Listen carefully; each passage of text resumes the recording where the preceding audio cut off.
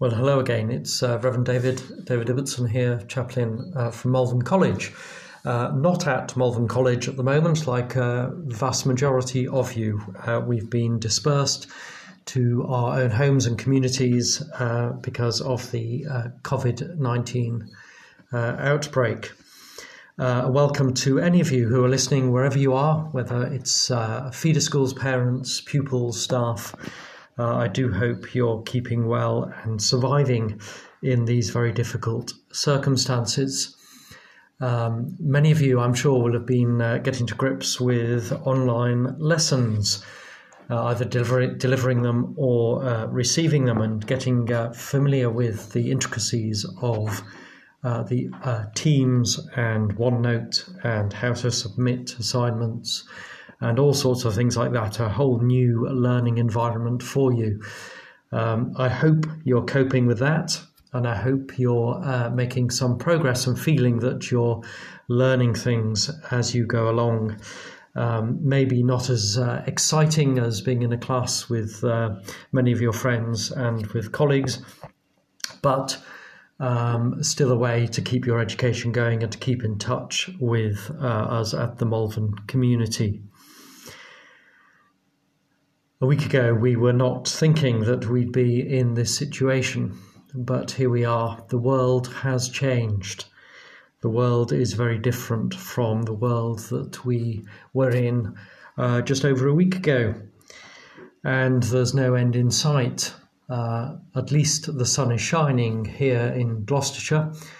The days since I've been here have been glorious days, and nature continues its change of seasons.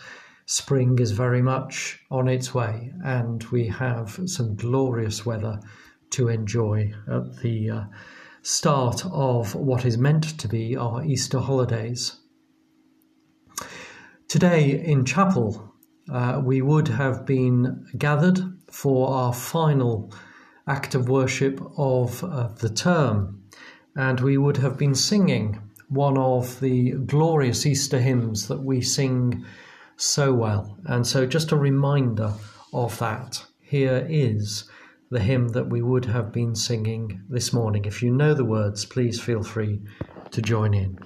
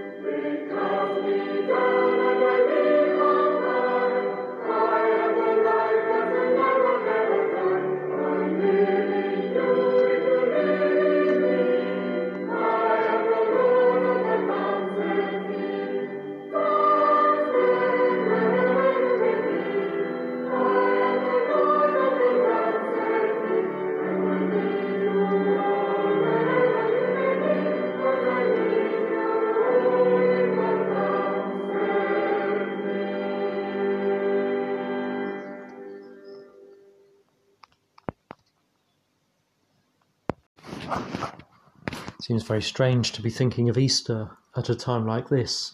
Easter is a time of great celebration and great joy and great optimism because we are celebrating the resurrection of Jesus. And yet that's what we would have been thinking about in chapel today at the end of term. But it is important that we have some sense of perspective on this. And a reading from Romans chapter 8, I think, captures this from a theological point of view. Romans chapter 8 talks of present sufferings and future glory. And it talks of creation eagerly awaiting expectation of the children of God to be revealed. For creation is subject to frustration, and it will be liberated from the bondage of decay. The whole of creation is groaning as in the pains of childbirth. And around us we can see the groaning of creation. Creation is imperfect. And what we experience in life at this time is that imperfection in creation. And sometimes it has a devastating effect.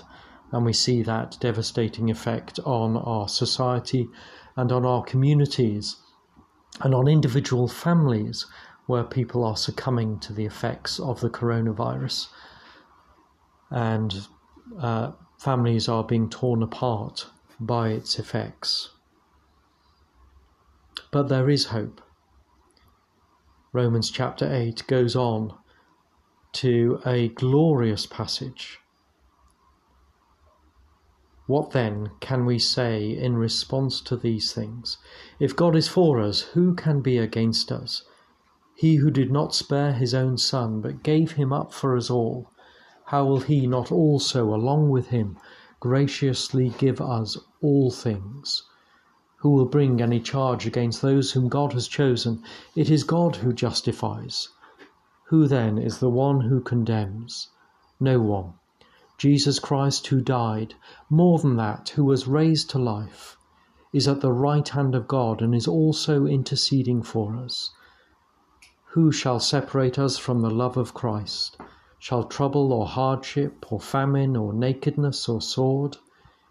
As it is written, for your sake we face death all day long. We are considered as sheep to be slaughtered.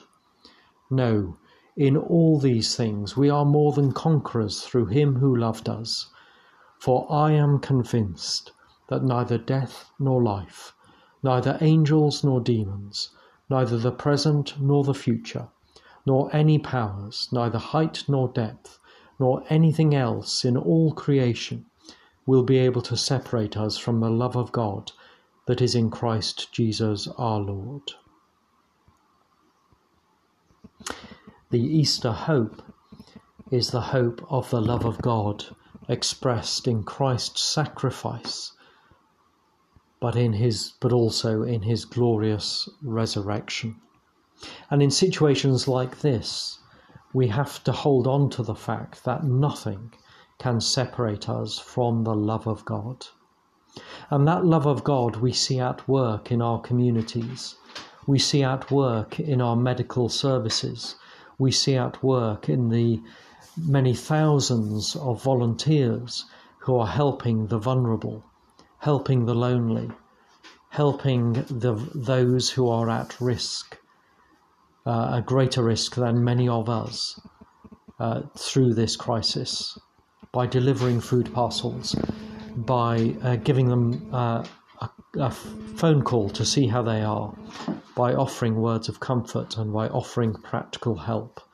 And I would urge you, if any of you are able to do that and are in positions where you can help vulnerable members of your local communities, then please do rise to the challenge and go out and help them and offer them that expression of love which can bring that hope and joy to them when they are feeling in despair.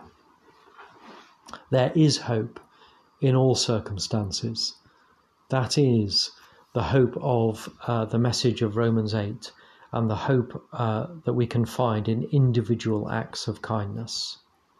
So whatever you're experiencing, whatever situation you're in, hold on to the signs of the resurrection that is to come, the signs that we will come through this and we will be stronger for it. So at the end of term, it's a very different Easter message from the message I might well have done under normal circumstances, might well have given under normal circumstances. But I do wish you and your family and your friends the very best Easter, and to hold on to the central message of God's love at this time. Let us pray. Keep us, good Lord, under the shadow of your mercy, in this time of uncertainty and distress. Sustain and support the anxious and fearful, and lift all who are brought low, that we may rejoice in your comfort, knowing that nothing can separate us from your love, in Christ Jesus our Lord. Amen. And another prayer. Lord Jesus Christ, you taught us to love our neighbour and to care for those in need, as if we were caring for you. In this time of anxiety, give us strength to comfort the fearful, to tend the sick, and to assure the isolated of your love and of our love, for your name's sake. Amen. And so may God bless you, the Father, the Son, and the Holy Spirit, through this and always. Amen.